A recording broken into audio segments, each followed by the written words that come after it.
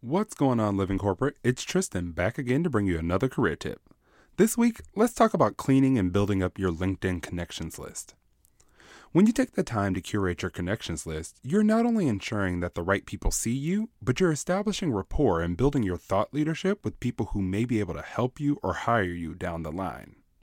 Unfortunately, many of us are not that discerning with who we add on the platform. If you're anything like me, you started with a LinkedIn profile in college and just began adding people. You thought the more people I'm connected to, the better, right? Well, I hate to be the bearer of bad news, but that's not exactly true.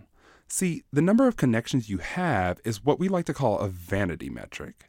Yes, it's nice to see the 500 plus connections on your profile, but you don't get results off that number alone. It's less about the number of connections you have and more about the quality of connections you've made.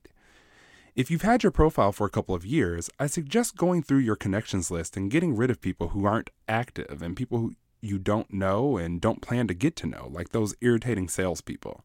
I'm not telling you to get rid of friends from college or your old job or even getting rid of people completely outside of your industry, but just ask yourself, does this person engage on the platform? Is this person producing content fairly regularly? And is this content something I'd like to see? If the answer is no to any of those questions, that may be a person you want to consider putting on the chopping block. Doing this will help you begin to tailor your connections list so you can start seeing content you like and are more likely to engage with, making your time on LinkedIn more enjoyable. Sometimes this can get overwhelming, so maybe just go through 15 to 20 connections each time you log on, and before you know it, you'll have your list cleaned up. Now, when it comes to making new connections, I recommend you start by adding people who are in similar roles to those you want to obtain in the near future.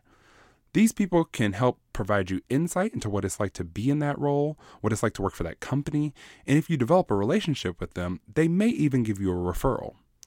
Next, I suggest focusing on people who are 1 to 2 levels above where you want to be.